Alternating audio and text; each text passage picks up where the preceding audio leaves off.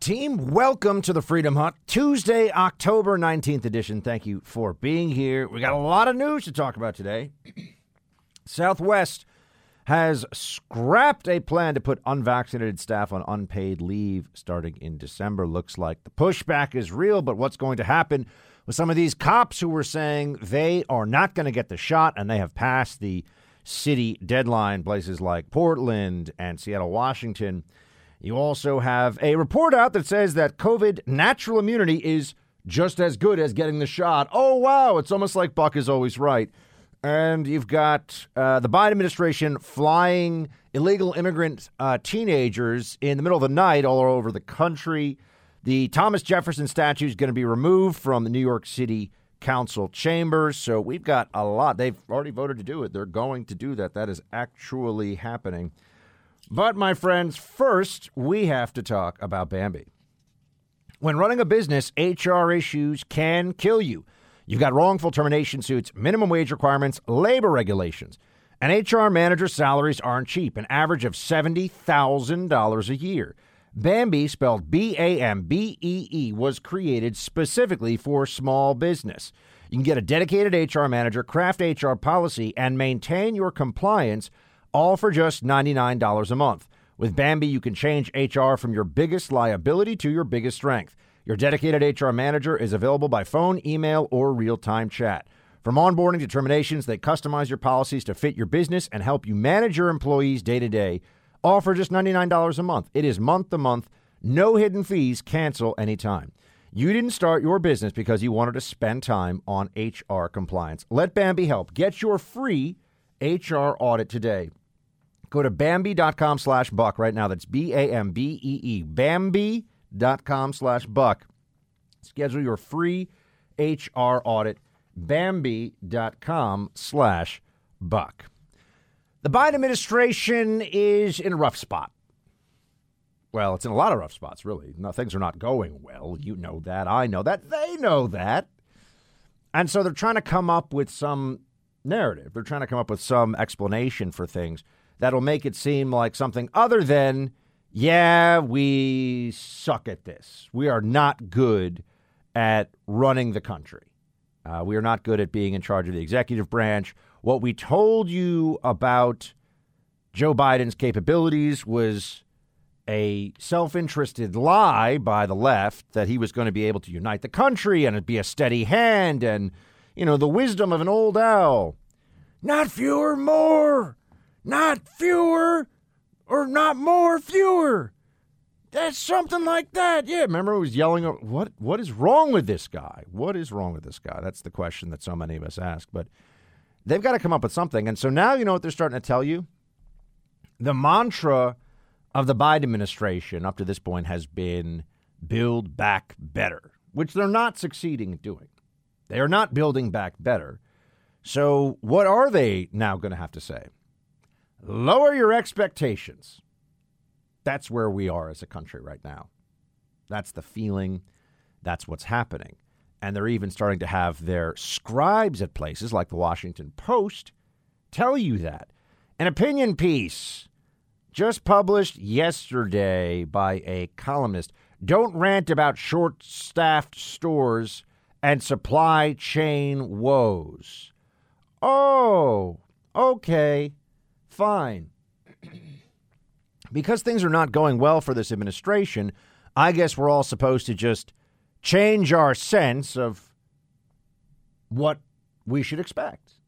Right? Because they can't deliver, because they're bad at this, we are to sit around and say, well, maybe we demand too much of the government.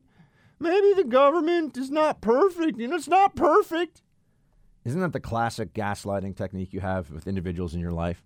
Somebody who keeps messing up, keeps blanking things up all the time, and you want to give a second chance to, and instead of dealing with things in a way that addresses shortcomings and at least pays lip service to accountability, can just go, well, I'm not perfect. Sorry, I'm not perfect. Right? No one. And then you have to go, okay, nobody's perfect. And, you know, then nothing ever changes. Nothing ever happens. That seems to be the mentality we're supposed to address now, or supposed to adopt about the Biden administration. In this post, the woman writes, fast food is less fast. A huge flotilla of container ships is stuck offshore in California waiting to unload. Shelves normally stocked with Halloween candy this time of year are empty, as I saw the other day at Target in Ann Arbor, Michigan. The issue has become so troublesome with alarming economic and political ramifications, the White House is stepping in, urging unions, port operators, and big consumer goods companies to work around the clock. American consumers, their expectations pampered and catered to for decades, are not accustomed to inconvenience. Customers' persistent whine, why don't they hire more people, sounds feeble in this era. Rather than living constantly on the verge of throwing a fit and risking taking it out on overwhelmed servers, struggling shop owners, or late arriving delivery people, we do ourselves a favor by consciously lowering our expectations. This is in the piece. Now, I know you could say, oh, Buck, it's just one person. Yeah, but this is published in the Washington Post. And this is something you can see. It is emblematic of. It is playing out all around us in the media right now. People just don't know what to say. Biden is not good at this. He's not good at being president. The people around him are incompetent. Tremendous amounts of, wild amounts of spending and redistribution of wealth doesn't actually make the economy grow, doesn't make people more prosperous. And when you have people in charge who just don't know how stuff really functions in the real world, there are negative ramifications. There are negative consequences from that. And that's why you're starting to see people say, oh, I see what's going on here. We just need to tell everybody to chill out and stop thinking that things are going to function the way they used to function. Stop thinking that everything is going to get better, because Build Back Better actually was just a stupid slogan for the feeble-minded to get swindled into voting alongside a bunch of socialists in the last election because Orange Man bad and all the mean tweets. Yes, it turns out that how everyone knew Joe Biden was an imbecile the last 40 years or so is just rooted in the fact that he's not very smart, not very capable. He's a senator from Delaware, folks, all right? Really, let's think about this for a second. I mean, Delaware is a nice state and all, but not exactly a political powerhouse to be a Democrat senator in the state of Delaware. The guy just played the game, kept his head down for the most part, and just went along to get along, made sure he did the bidding of the credit card companies and all the corporations in Delaware that are trying to do everything they can to leverage power in D.C. But, oh, yeah, Joe Biden is Mr. Scranton, Mr. Small Town guy, small town America. Now on to the cops and their situation for a second. You have police in cities like Seattle, Portland, Chicago. Chicago just had another very violent weekend. You see these dozens of people shot over the weekend. There have been 1,000 shootings. I couldn't believe this when I first saw the statistic. I thought that seems crazy. 1,000 shootings in Portland. How is that even possible? I mean, think about how many days a year are there? And then how many times have there been? Yeah, Chief of Portland Police calls reaching 1,000 shootings a grim milestone. I mean, Producer Mike, doesn't that sound like a lot of... That's not a big city by population. You're talking about 3 shootings a day in a city of... Well, I got to check the population. I think it's probably about 500,000 maybe. Something like that. What is the population of Portland? But 1,000 shootings is 650,000. The Buckster knows what's up, gets it done every time. I know and I don't even know. That's right. So you got 1,000 shootings in Portland. It's crazy. They're going to get rid of their cops. They're going to fire cops now who don't want to get a shot. Because what?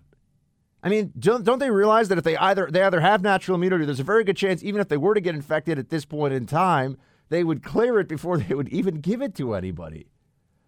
But, oh no, they want to get rid of the police there. Lori Lightfoot, who I have to say, it's a good thing for Mayor Bill de Blasio that there is Lori Lightfoot, because at least de Blasio has some competition for the worst big city mayor in America. I always say de Blasio is the worst. I'm not backing off that. But Lori Lightfoot's pretty awful. And here she is. We're talking about narrative and they're trying to convince people of certain things. Here she is leaning on the insurrection narrative when it comes to cops being represented by their public sector union officials. The contract is clear and has been known for a long time. The police unions are not authorized to strike. It's in their collective bargaining agreement. It's a matter of state law. What we've seen from the Fraternal Order of Police, and particularly the leadership, is a lot of misinformation, a lot of half-truths, and frankly flat-out lies in order to induce an insurrection. And we're not having that. And so we want to make it very, very clear that the law is on our side. We feel very confident about it. And what he said, even after what I heard that he said, even after the lawsuit was filed and we notified them, is urging members of the department to ignore their chain of command. An insurrection, she says, because people may not go to work. Now anything you see, whenever you stand athwart Democrat power, you're an insurrectionist. Because you're standing in the way of all the wonderful, all the amazing things they would do if you would only shut up, do what you're told, and go along with it. That's the way this is supposed to work. That's the way this is supposed to go. We'll see how this plays out with law enforcement officers in some of these major cities. I'm going to be out in Milwaukee myself in a few weeks, so that'll be my first time. Never been to Milwaukee before, but I hear nice things. I'll be out in that part of the world. Even crazier, I'll admit something to you right now, team. I have never been inside the city of Chicago. I've been on the outskirts. I've been in the airport. I've never actually been in Chicago, which is just weird as a New Yorker. I mean, I have been to, Baghdad more times than I've been to Chicago, which is crazy, but that's where things are. We have, one more thing. Washington State Athletic Director Pat Chun has spoken out on the dismissal of head coach Nick Rolovich over the vaccine mandate. I just want to note there are people who are getting fired from jobs that they either very much need, careers they've had for decades, and in some cases, people getting fired from jobs that are really hard to come by and have, very high pay. And the Washington State football coach here, Nick Rolovich, we all know I'm a newly made Alabama fan, so Roll Tide. Just kidding. I love Mississippi too, Ole Miss. And whatever team you love in college football as you're watching and listening to this, that is also a team that I love because that's the kind of guy I am. But Washington State football coach gets fired. Here's the athletic director talking about why he did it. It is disheartening to be here today. Our football team is hurting. Our WSU community is fractured. Today will have a lasting impact on the young men on our team and the remaining coaches and staff. As a director of athletics and steward of this department, I take full ownership and responsibility for hiring Nick. In January of 2020, based on all the information we had at the time, including extensive references and conversations with knowledgeable football experts, we believe we found the perfect fit and a long-term solution for Washington State football. Unfortunately, we stand here today having to make a transition. To be at this juncture today is unacceptable on so many levels and is antithetical to the WSU experience our student athletes so richly deserve. Okay, so you're firing a guy because he won't get a shot that he doesn't really need. Okay, that, it's about protecting the community. Oh, boy.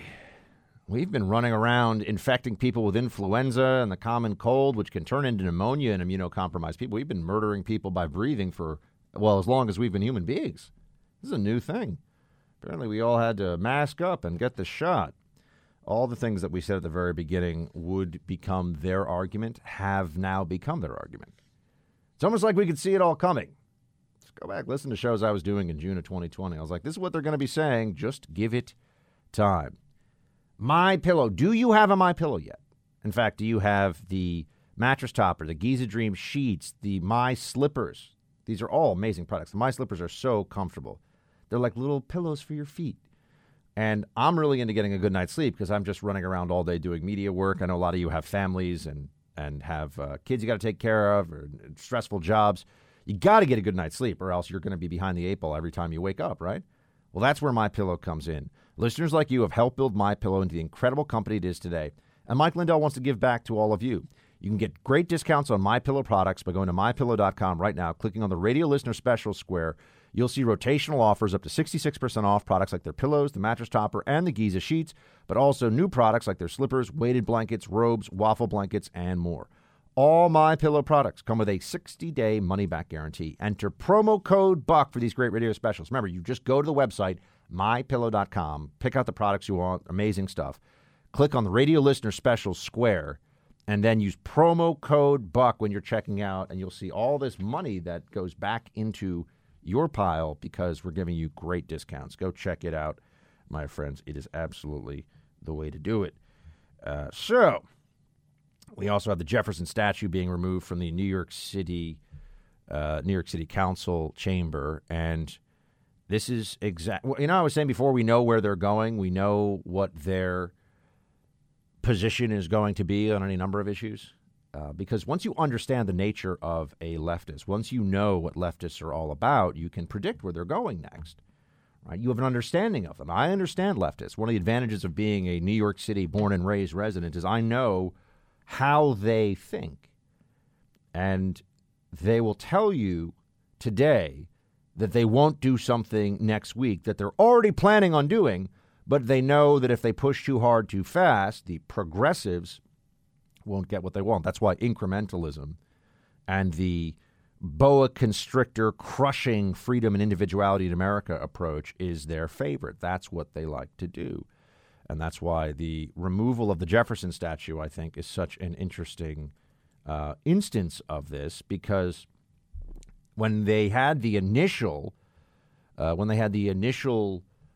surge of iconoclasm, the destruction of statues, the destruction of any number of public monuments. They always start with the Confederate monuments, right? And they say, oh, it's the Confederate monuments. But then it expands very rapidly. And all of a sudden, it's Christopher Columbus monuments. It's Juan de Oñate. How many of you know who Juan de Oñate is without Googling it right now?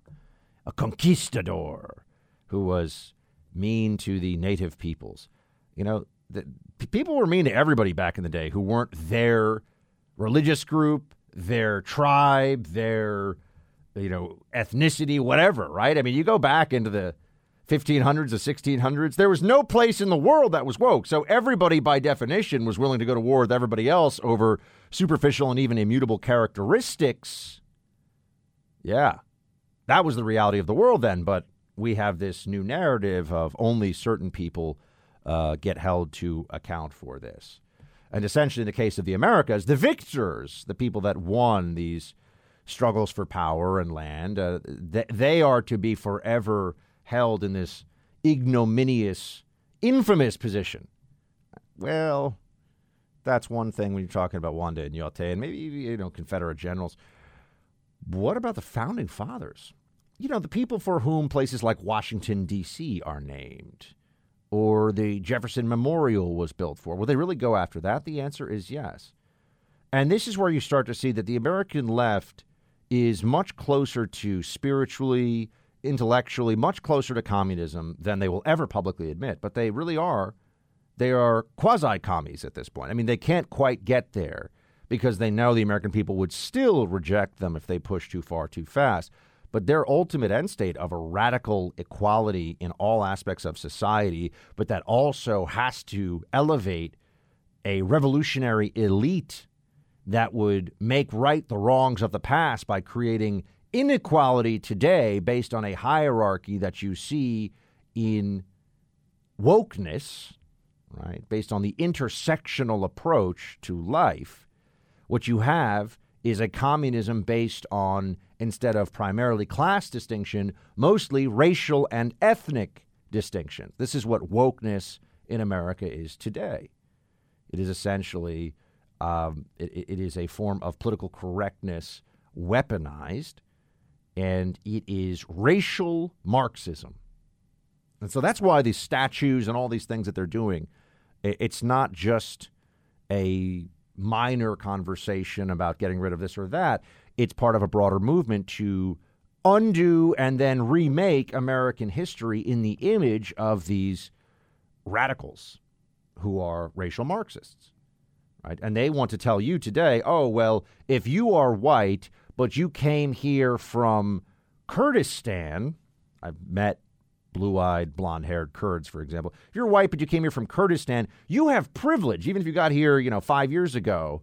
And so you don't get the same benefits in your application as a foreigner, as a Muslim, or whatever it may be when you apply to college as somebody else who grew up the privileged child of, 2 university professors who happens to have one parent who, for example, is black or Latino and therefore can apply to college under that designation and gets the benefits therein. A holistic affirmative action approach is what they call it.